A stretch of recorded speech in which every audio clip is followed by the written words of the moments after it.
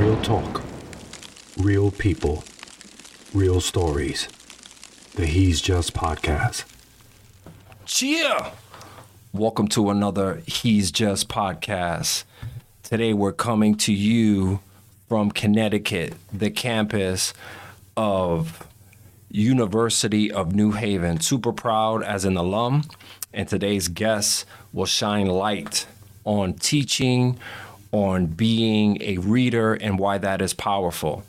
But I want first to remind everyone that this platform was built because often as people we are labeled and overlooked. Our plight is for anyone and everyone who feels a need to be understood.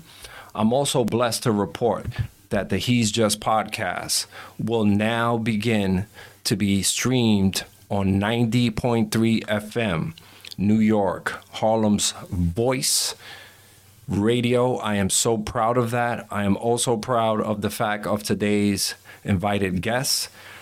Today's title of our show is Reading is Power. And I will introduce to you Miss Latoya Lisle. She is a certified reading specialist at an elementary school. She was raised by an amazing Jamaican hardworking parent in Brooklyn, New York. She's worked in elementary school for 7 years as a teacher and 2 years as a writing improvement teacher. So that's 5 years teaching and 2 years of a writing improvement intervention specialist. I am so proud because I am so close to her. She's a person that I like to bounce ideas from. She's a friend, a colleague, a sister, a mentor to me. No further ado, Miss Lisle, welcome. Thank you, Jules. Thank you so much for having me. I want to just start by, I'm just so proud of you. I'm happy to be here, and journeys are amazing, and let's keep the journeys going. You know, for me, having this show was important because as a reader, I understand that this allows me to kind of learn content, even as an adult, to capture some of this. Can you tell us a little bit about your journey in the field of education, and how did that start out for you? Yes. So I graduated from UNH with a criminal justice investigative service bachelor's degree, and later on came back within education. I taught kindergarten and first grade. I was a fifth grade program director, and I wanted to learn more about helping children to become lifelong readers. So I saw deficits, I saw struggles with reading, I saw everything that they were experiencing, and I know that I needed a better way to solve the problem. I had the classroom management down, I had the joy and the love in the classroom, I had the safety down, but being able to efficiently teach reading was a challenge for me. So I went back and I received my 6-year remedial reading degree and acquired a Wilson dyslexia certification. And, you know, reading has always been a part of my life, and it's been a solace for me. It's where I've gone to escape. And I want to spread that love and joy for reading to others. And my goal has been to develop lifelong readers within my students, instill strength through positive affirmations and reinforcement, and, you know, bring culture into the classroom. And I loved helping and maintaining communication with families that were in my class. So with that, you know, I'm preparing, you know, working within my business and helping parents become knowledgeable and confident and assisting their child with developing strong reading skills, you know, that foundation of reading, and providing individualized reading instruction. So when we start thinking about this as an African-American teacher, were there moments when you became a teacher that you were thinking about what's important? What do I need to do first? Can you walk us a little bit through that? Well, let me begin with why I decided teaching and how I got there.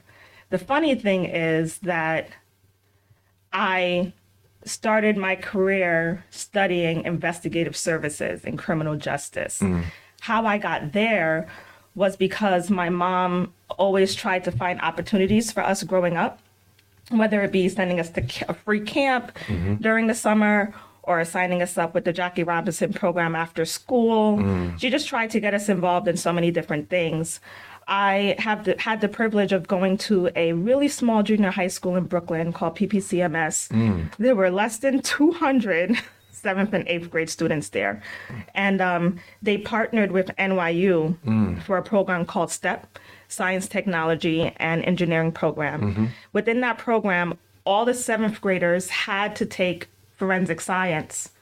And during that time in the early 2000s, it was the height of this crime scene investigation shows. So I absolutely fell in love with it. And from there, I said, this is what I'm going to go to college for. And when I started in college, there was teaching kind of always came through me in conversations that I had with my friends and conversations I had with professors. But I continued studying criminal justice until my junior year. I was like, I should have gone to school for teaching. Why should I have gone to school for teaching? Because when I was 8 years old and 9 years old, when I got an allowance, my mom gave me $2 or $5. I got my ices, I got my peanut chews, I got my quarter waters, but I always saved money to go to the stationery store on Flatbush Avenue to buy scented stickers, grade books, colored pens. Why? Because I was the number one 8-year-old teacher with all my friends, and we would all play together, and I was always the teacher. I had a chalkboard, I had things set up. I always had this need to want to teach and help others. So after graduating with an investigative services background, I was kind of in limbo for a little bit. And, I just realized that I really should have gone for teaching to begin with. So I went back and I got my master's and started that journey within teaching. Because in doing criminal justice, I wanted to be the best crime scene investigator so that I can keep our people out of jail. That's what I told myself. Yes. And I realized, well, I don't think I really want to be around all this gore. And what about working with children? What about starting there when they're younger? What impact can I have on children that I saw in my classrooms growing up who were troubled and, had different things going on that I didn't understand about, or children who were like me? I was silent. I kept to myself. Yes. I had 1 or 2 friends. And I also had some teachers that weren't very kind to me and my friends in the classroom, and I just wanted to be better than that. So teaching was where I needed to be, how I could give back. Can you take us a little bit to that 8-year-old Miss Lyle, who was the teacher? I mean, did you notice at any point that you're in a school where you're getting exposure to a great program, and there's only like 200 of you, so to speak? Were there times that you felt to yourself, even though I feel secure here, there are things that I'm really worried about as I continue to grow? And I know that now you began to untap in your mind about some of the future aspects that you had. Was there any moment that you understood then that reading was important for you as an 8th grade teacher, so to speak, to your friends? I think that when I think back to it, there were different parts that stood out to me, which is how I interacted with my quote unquote place students in the classroom, which was being positive, which was being reinforcing, which was speaking back into them. Oh my goodness, you did such a great job. Oh, I love the way that you read that. Later on in junior high school, my friends and I loved reading different books together. So this was like, when the newest movie comes out and everybody wants to talk about the newest movie, for us, it was the newest book that dropped. What book did Omar Tyree just drop that we needed to absolutely go and buy and read together and talk about it on the playground? Special moments that I had would be reading to my mom. When she would come home from work, she worked 2 jobs sometimes, and I would want to sit down and just read with her. And for me, reading with her was me reading to her until she fell asleep. And being able to express that, being able to read and share what I loved about reading, which was disappearing into the characters, disappearing into the plots. That was important for me. And also in middle school was the first time that I had a white teacher that actually read Black books with us, books written by Black authors. And at that moment, I know I fell in love with that teacher because of the fact that she brought in books written by African Americans. So now, before we jump into that, tell us a little bit. Reading is so important to you as we're starting to gather now. It was an escape for you. There were visits that you and mom did. There was things about books, hooked on phonics. You know, there were moments that you noted, you know, reading was an escape for you. Was it, what is it, loneliness? Were you worried? What was that escape for you growing up? Yeah, it was definitely a lot of escapes. Well,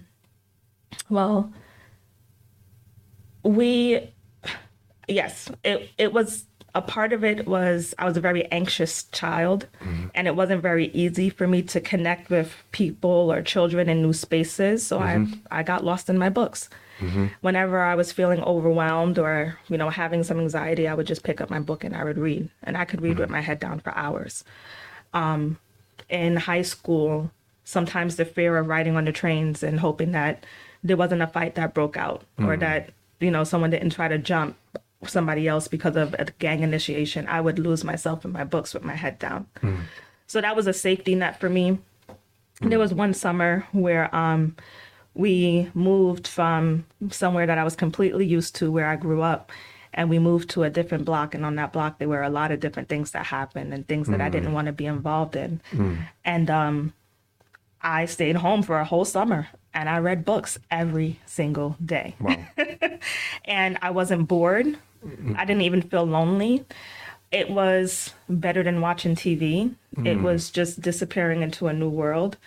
And so, you know, just being able to connect with the characters, from reading different books like The Coldest Winter Ever, True to the Game, all of these different things that brought me to a different world was an escape that was soothing, fun, relaxing.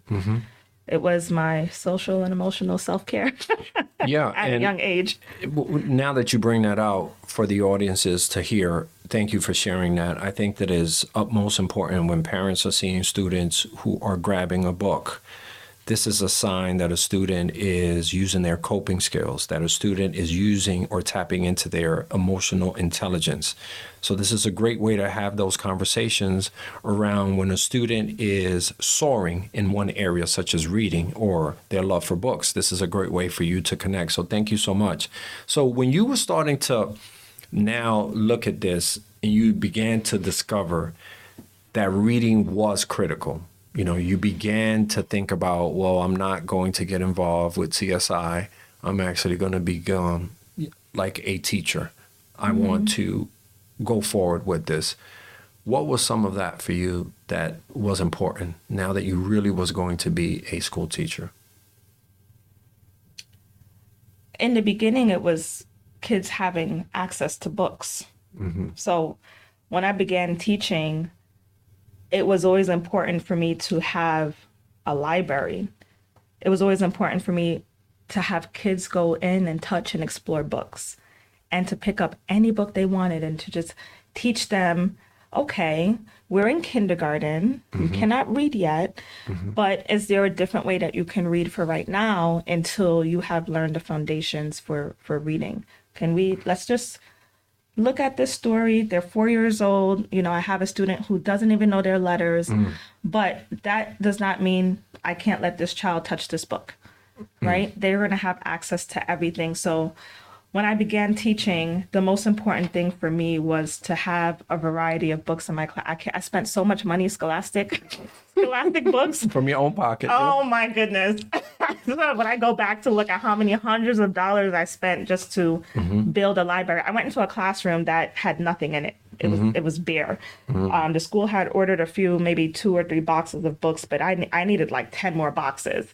And so my students understood, just in kindergarten, at 4 years old, they understood that I don't know everything, how to read this book, but I can look at the pictures and I can try to get some information from that. How can I interact with this text?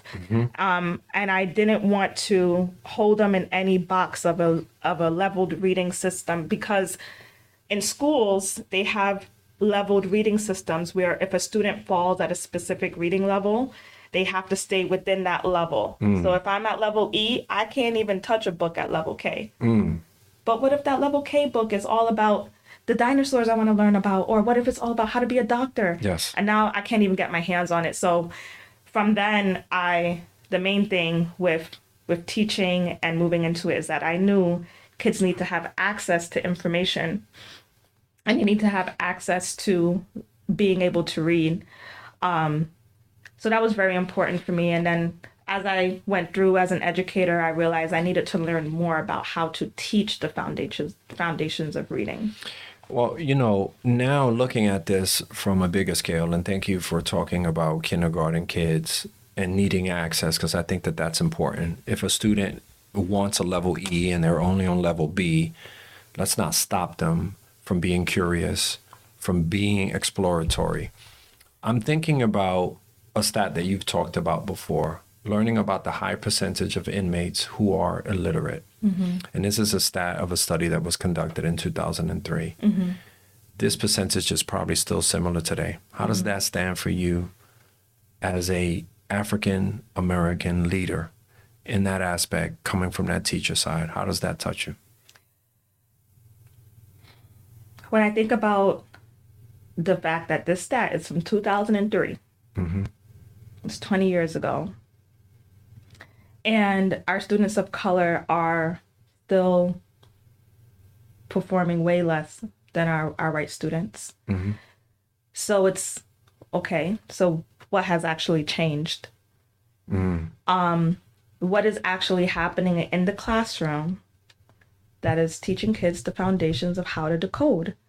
Decoding is the number one successor of reading. Mm-hmm. Phonological awareness starts with phonological awareness, mm-hmm. the ability to, without even looking at words, the ability to manipulate sounds in words and create new words, the ability to take off the first sound. And how do you go from mad and say mad without the and they say add? Mm-hmm. The simplest foundation of reading. Then moving into the decoding and learning not just your ABCs. Mm-hmm. You can learn your ABCs and know that A says ah, mm-hmm. but what does the vowel pattern AI say? Mm-hmm. It says A, right? What is a suffix? What is a prefix? What are all of these things? And so mm-hmm. when I think about our students who are still performing way below grade level, mm-hmm. it brings back to the whole system of teaching. Mm-hmm. and the reading programs that are out here now, because we put so much value in these reading programs. Mm-hmm. And the reason that there isn't just one is because everyone needs to make money, right? Mm-hmm. Everyone needs to get their hands in and make some type of a profit. But the foundation of reading and teaching those foundational skills need to be mastered so that students can now be able to read and have fluency in their reading. Mm-hmm. I shouldn't be in 8th grade and reading a word, a sentence, one word at a time. If I am struggling in decoding, I'm having a much more difficult time with comprehension. And what type of materials are we putting in front of our children of color that is engaging them? Mm-hmm. What access do they have to different grade level text? Are we still trying to push them to the higher standard as well? Mm-hmm. You said a lot, and me, myself, I'm taking that in that there's so much to be said about how difficult it is to be a teacher. And I think that you talked about now that COVID kind of brought a lot of national attention. And we're thinking about this, the livelihood of our teachers. This includes us. There is burnout. There's some career path changing. There's early retirement, etc. There is so much that people don't understand of how difficult it is to be a teacher. What are things that you look for people to understand? And this, tell us from the lens of an African American teacher who is trying to fight this inner battle that you just shared. We constantly have to battle how we were raised, our professionalism, and maintaining the expectation for our students who are in front of us.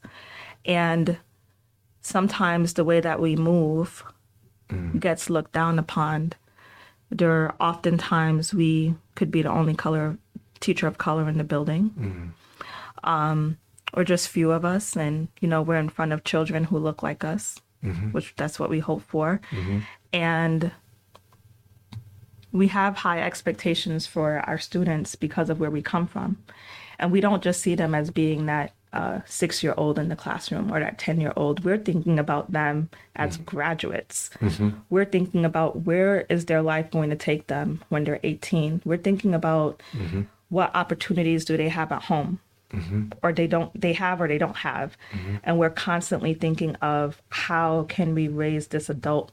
How can we raise this child to be an adult, a successful adult? How can we help them progress in the Black race? We have hearts and we're tender, but it may look a little bit different because within our culture, raising children is different. And we all see things in different ways. And so we try our best to be able to help our students out, just like all teachers do. All teachers go home and they're always thinking about their kids. It's not just teachers of color. However, times when we notice some microaggressions or times when we notice some unjust act that's happening and we have to figure out how to combat that. We have to still figure out how to connect with families. We have to figure out how to help this family get food on their table, to make sure that this family has shelter, to make sure that, okay, this child may be being brought up for special education, but are we doing all that we can here?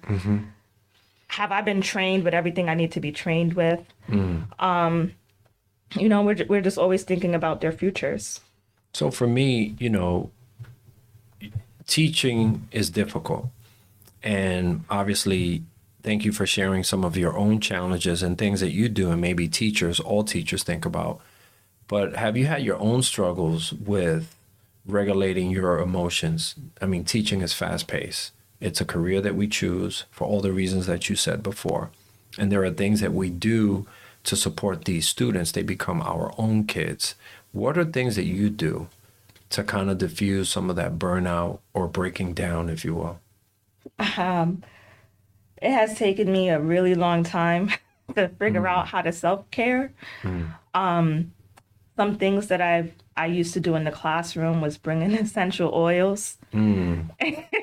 You know about the essential oils. Whether it be lavender and orange or eucalyptus and mint. And the kids would, Miss Lyle, what is that? And they know that this is to help us start our morning. This is how we're going to begin our day. There are a lot of other things I did in the classroom to try to manage the flow of things and to keep on top of everything and to help the kids even not feel stress and keeping myself de-stressed so that they don't feel my stress. So that would include the classroom management part, right? To make sure that things are flowing in the classroom the way it needed to flow. I mean, I was down to how do you put your jacket on the hook? Where should your book bag be? Go ahead. Right? I was down to, we have all this stuff on the floor. We can't continue learning. Like everything needs to be organized so that we can be successful in this space. So I think it started with how things were set up in my classroom in order for kids to be successful so that I wasn't trying to manage as much because that added stress to my plate. The next thing I tried to do, which I thought was managing my stress, was trying to stay on top of everything. So that means that I was bringing work home, trying to bring work home. It means that I was always trying to make, little Ben over there, he needed these specific sight words, so I need to take this home and I need to make the sight words for him. So I was always doing something that involved planning for my kids, even on the weekends, even on vacations. But that wasn't allowing me to be my best self. So with that, I had to find ways to take myself off of different collaborations in the school so that I could have more time for myself. And that actually, doing less helped me actually be better. It helped me realize, it helped me be able to unlock other potentials within myself that helps me be a better teacher. So now if it's the weekend, I try to get everything done on Friday so I don't have anything to do on the weekend. I can relax. Or if I'm going on vacation, I'm not bringing schoolwork with me. I'm taking a vacation, and maybe I'll go in an hour early from work, and I'll try to get done what I can get done during that time. One of the things I loved in seeing you in action was your morning meetings. Even though when COVID hit remotely, you made sure that those morning meetings happened, that students were able to plot how they were feeling. You also use yourself to model. And I always shouted you out for that. You didn't notice that you were probably letting some of your own burnout come out because this was stressful. Here we are learning remotely. Kids are at home. For someone who's used to having them right in front of them, they were still there, but it was happening, virtually. So that, to me, was a big part of seeing your growth in so many ways, because you were able to include emotional learning into your classroom, and that was not a negotiable. That's how you started your day. You made sure everyone plotted their feelings, and at the end of the day, you had a restorative circle. Why was that important to you in your classroom community, whether you did it remotely, whether when they came in person? Why was that important to you? So shout out to, there's a teacher that I saw on YouTube years ago who had her morning meeting started with, "This is the way. Yeah. Hey, Yeah. we start the Yeah. day. Yeah. Hey, Yeah. we get the knowledge. Hey, to go to college. Yeah. Hey, but don't stop there. Yeah. Hey, go anywhere. Hey, Yep. this is the way. Hey, we start the day. Hey, Yep. we started our day like that every single morning. Yeah. So when COVID shut us down, that was us in a Yes. Zoom meeting. Yes. Well, all 17 kids, if they made it, even if they made it just for that morning chant, that is how we always started. And I opened up the space for kids to share anything they wanted to share about. They know they only had a little bit of time. And I taught them how to be good listeners when someone else is sharing. Why? Because we need that, right? When you have conversations, you have to learn how to listen to others. You have to learn how to comment back if it's time for that. So opening the space for SEL naturally is just giving students voice. You have to give them the space to share. They experience so many things during the day. We got to remember, these kids are young. They're just learning how to move and how to live life, right? Let's not get it twisted. They do try you, though. Oh yes. Try you. Oh yes. And if there was a time that I lost it, because there have been times that after I've said something multiple times, systems are in place, things are in place, but they're just making the wrong choice, and I have to tender love, right, with firmness, and I'll just lose it, and I'll yell, and then I'll reflect. I'll reflect with them, and I'll say, "Boys and girls, Miss Lila's in the red. Yeah. I am very angry because, and now I'm like stone faced, right? I'm very angry because I've asked you multiple times that it's time for us to get started. Whatever the situation was, I will lay it out for them clear as day. And then I'll turn back and say, but I should have not responded that way. Maybe I needed to count down. Maybe I needed to take a deep breath. Maybe I could have just stopped and told everyone to stop what they're doing and come sit on the rug with me. And just have a conversation about my expectation." So I always reflect with them because I'm human. They're human. So whenever I had a bad moment, or my kids have seen me cry before too. But Miss Lyle, what's wrong? I'll just say, "I'm just so tired. I just want the best for you guys because I know how intelligent and smart you are. But it just breaks my heart when after everything that we've been working on," it'll be like April. "After everything we've been working on, you guys are acting like it's the first day of school. I'm just so heartbroken." And I'll share that with them. Yes. And they understand that. So I have to say that's one of the things I miss about having a classroom is that community and that love that we build, because they're kids, I'm human, they're human, we all make mistakes, and in the classroom you learn about it together and you help build that community. Could you tell us a little bit about, as an interventionist now, do you get to see how many students, how does that work? Just summarize it for us. Yeah, so as an interventionist, I could be working with 30 to up to maybe 60 kids, depending on the caseload and the help. And those kids are all determined based on, reading scores. And I work with students who are performing a little bit or well below grade level, and try to help build up those basic foundational skills.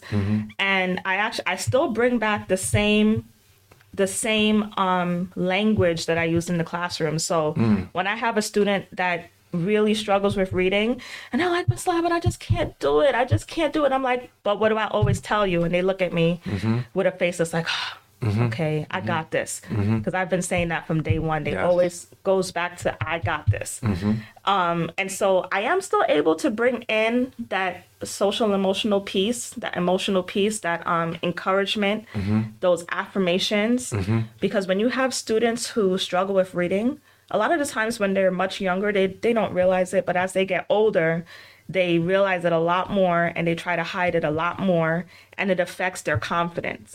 So when they're with me, they have to go through a moment in time when they realize Miss Lisle's going to push me and it's going to be hard, but she's not trying to hurt me. Yeah. And I've seen you do the getting closer, kneeling on one knee, lowering your voice to make sure that your message is sent, and lots of respect for you on that. You know, when we talk about some of the research that has been done for students of color, there are so many. Do you pay attention to these stats? Do you worry about how we fare on assessments and standardized testing? Is that really something that really worries you? Yes. Of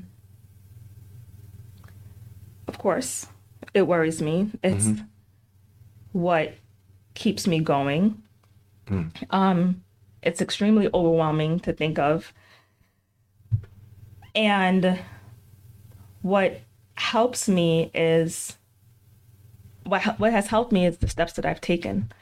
Like, it is a extremely vast problem, but in bite size, what I think of what I can do to help in that area is what I have done, is move into teaching, is having conversations with parents that are not just like, this is what your child got on the test. No, I go into details about it. It's going back to school to become a remedial reading teacher, because the foundations, I think, is the most important. It's knowing that at some point in my future, don't know what it's going to look like, but it's knowing that I may eventually work with adults who struggle with reading. And knowing that reading is a freedom. So if I can help 5 students in 1 year become proficient readers who may not have ever attained it, that is, for me, a blessing. So although this problem is vast and just overwhelming in itself, I am focusing on the bite size of what I can do. I'm focusing on, if a teacher comes to me and they ask me, how can I help this student? I'm going to give them an answer. Well, I'm going to find an answer for them. And I'm grateful when they come and reach out and say, this is what I'm seeing. What are you doing with them separately? If I have a parent that has a question for me, I'm going to show them exactly what I do with their child, because they can do this at home too. It's not teaching reading is not something that, being able to help someone learn how to read is not unattainable, and it's not this big, vast dictionary type of thing that you have to get into. But if I can show you, if I can visually show you how to do exactly what it is that I'm doing, then you can feel confident as a parent to be able to help your child at home. So is there something that our Black and brown learners, or even the parents, that they can probably do to help us level this playing field? Is there something that they can begin to do at home? Because some of us, obviously, we're working moms, 2 jobs, sometimes 3 jobs, sometimes single households, etc. What are things that we can do in the home front to kind of support, level this playing field? I'm going to start with my mom. Growing up, she always had books around us. Sometimes she would come home. She was a room attendant, so she worked a very physical job. She would come home and be extremely exhausted. Sometimes she would take us to the park, and other times she took us to the library. And we just went to the library and we just read any books we wanted to read. I can still remember the smell of books in the library. That's right. learning for children doesn't just happen at school. It starts at home too. I mean, from showing your child that education is important. Like maybe they might not need to spend all day, playing video games or whatever it might be. If you have to leave your child with a babysitter, is there a way that you can ensure that there are flashcards in their book bag? Is there a way that you can ensure they have a composition notebook from the dollar store just for $1? Get them some pencils and just make sure that at 4 years old or 3 years old, they have experience using crayons and pencils. And I've had kids in kindergarten who come in and they're like, I don't know how to hold a pencil. Why don't you know how to hold a pencil? So I'm going to show you, of course, but as parents, we can try to show our kids how important education is. And it doesn't mean that, like my grandmother used to walk around with a belt on her shoulder. It doesn't mean that learning has to be scary. It can be fun. It can be, okay, let's look at the cereal box. Yes. What letter is this on the cereal box? Oh, B. What sound does the B make? B. Okay. It can be you playing word games with them. Playing rhyming games with them where they're not looking at words, but you guys are maybe driving in the car or you're getting on the bus and you say, oh, what word rhymes with cat? What word rhymes with gap? And having your child play with, that's the phonological awareness. That's the phonemic awareness where they're just giving you words that rhyme with other words, or you give them the word bottle. Oh, I have a bottle. What's the first word, the first sound in bottle? B, right? Or they have, if they're in New York, they have a Metro card. Metro. What's the first sound in Metro? What's the last sound in card? D, right? And just walking and talking and just having these different conversations. And from there, other things you can do at home is, okay, we practice doing the sounds while we were walking. Now I want us to practice writing those letters. If you have the word card, the first sound is K. What letter says K? The letter C. Let's write it. The last sound is D. Card. What letter says D? D. Now let's write it. Now, when we get into the deeper phonics, right? Because card has K, R, D. Now, what I just did is another skill. It's called phoneme segmentation. That's pulling out the individual sounds in the word. So you have K, R, D. Now your child is going to say, oh, I hear R in the middle, right? But that sound R is not the name of the letter R. It's actually an R-controlled vowel that's spelled A-R. So when I say kids don't just learn their ABCs, they have to learn those other syllable types. So the AR, the R control, is a syllable type, and it has a different spelling pattern. So all of those vowel combinations, like in the word rain, you have R, A, N.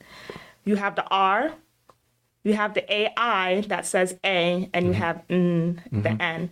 And so different things that you can do is showing your child those different patterns in words.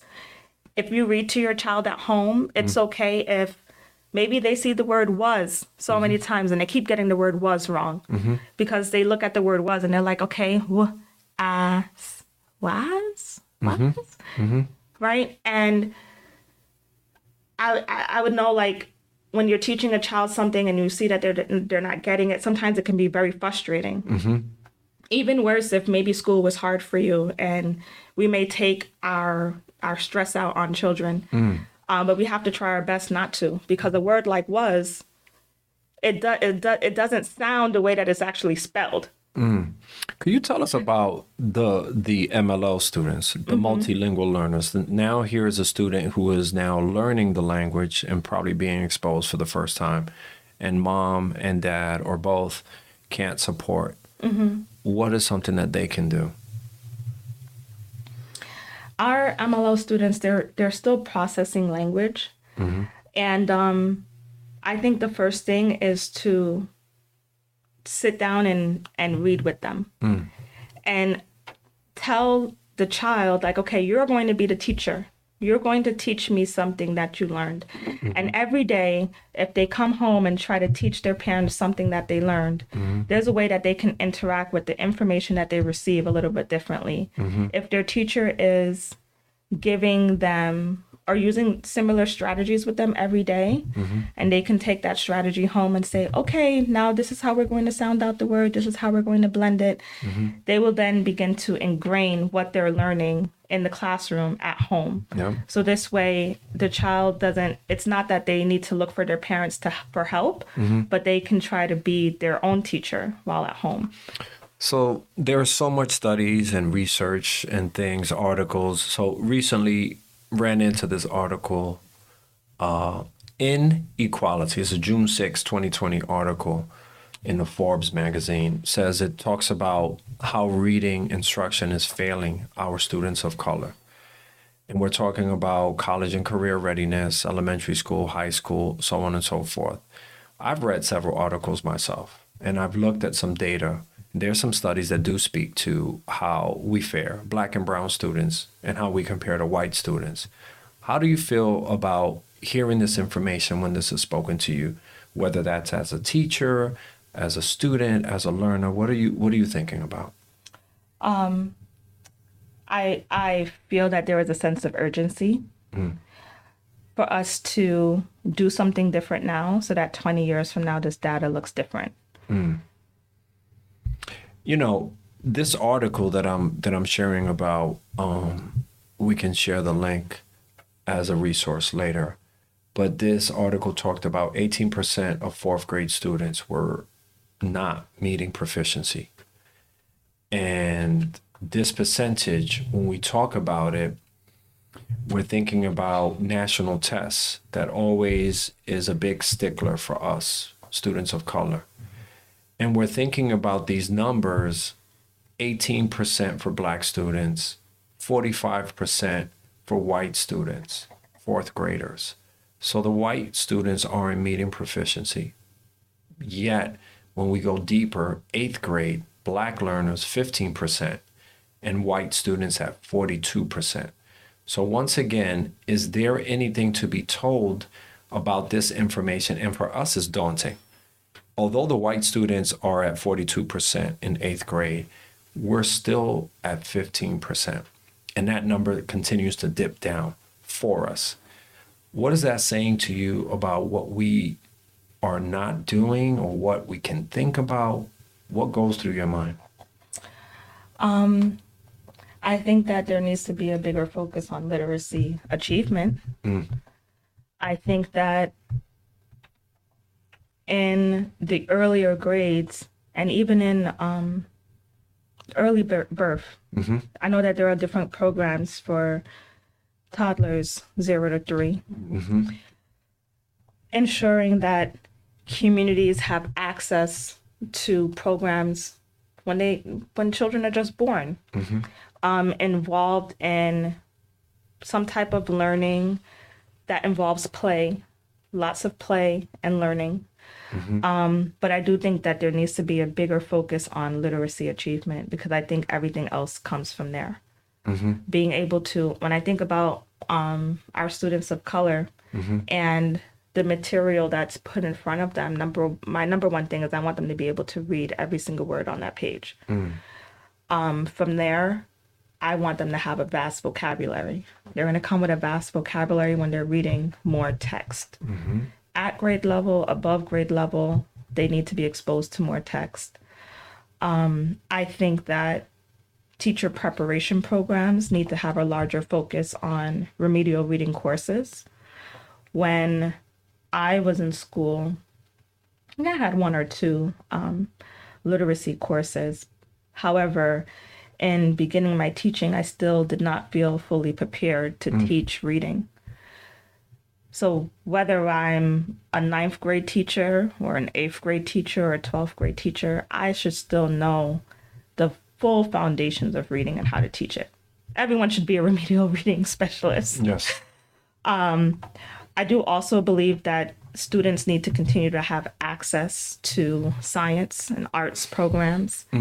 I think it's important for our students to touch achievement and to be exposed to everything, because a lot of the times I don't know if I can say a lot of the time, sometimes conversations that happen in different homes, they don't all look the same. And it's our responsibility to ensure that children feel like they can achieve. How do you show someone that they can achieve something? You show them that they can touch it. You show them that they can exist there. You show them that it's not unattainable. Once they see that it's attainable, then, okay, what do we got to do to get you there, to get you to that place? So helping to build that belief in ourselves and ensuring that there are resources and after-school programs available to kids, after-school programs that focus on reading achievement, where students who are reading on grade level, they also need to be pushed. They also need to be pushed, and they need to be pushed so that they can be outperforming other students. Big right? up. Yes. So we have to ensure that we have that enrichment available for them. Our students who are struggling readers, they need additional support. Either it's going to come from the school, which would be great. Maybe it comes from programs that have grants. Maybe it comes from a parent is able to give their child some tutoring. But when a child has a reading deficiency, it is important to hop on that right away. The longer it lingers, it is harder to remediate the issue and the problem. And we go to that stat, 2003, where some of our, grown now men and women are incarcerated and they can't read. I mean, I can't thank you enough for dropping all of this knowledge. And I know that our audience who is listening is really in tuned to this helpful information. Tell us about some of the things that you're working on to help parents to kind of narrow these gaps right now. I'm currently working on providing some workshops, virtual and in person, to help parents understand the ins and outs of reading. Because a lot of the times we think reading is just about memorizing words, and that's not the case. When reading with our children, sometimes we get frustrated for them not reading a word correctly, or yell at them or shame them, but that's not really helping them build their belief in themselves, especially when reading is hard and they're trying to do everything that they can and they don't even understand why they don't get it. So the workshops that you have are free workshops? Currently, the in-person ones I have right now are free. I am doing a few virtual sessions that look different than the in-person workshops. Can you tell us how that works and how can our audiences kind of connect with that? Yeah, so my in-person workshops involve, going through the ins and outs of reading and providing resources to the community, and in the hopes of parents are attending with their children so that we can work on some of the skills together. And this is taking place currently in West Haven. Okay. We have something coming up on May 24th in West Haven, Public Library. That'll run from 5:30 to 6:30. And the signups for that will be going out soon. Okay. In terms of the virtual options, that is geared with my reading program that I offer. Okay. And so what I try to do with that, within my reading program, if someone were to sign up, they would receive, if they were to sign their child up for the reading program, they would receive those parent workshops for free. Okay. However, I have access to the workshops for a small fee, and those workshops are tiered out. So it's not just one workshop. It may be 4 workshops that addresses all of the components of reading. So that's why that one has a small fee to it. So for our listeners in New York and beyond, is there a place that they can, and when you provide this information to us, I'll put this up on our website as a resource on my He's Just website page, so that they can have access to this virtually as well. So we will put that up so that we can have that information up. And tell us how we can connect virtually. Now, a parent who is listening really tuned into what you were saying to us today. Sure. So you can send an email for your interest to 3A's. So that's the number 3, the letter A and S, readingacademy@gmail.com. Currently, I'm taking requests through there, and I'll send you a link to my Calendly, Yeah. in which you can set up an appointment with me. Because for me, it's really important that my virtual parents who would be coming on, it's really important for me to get background knowledge on what you are experiencing with your scholar and what it is that you're looking for.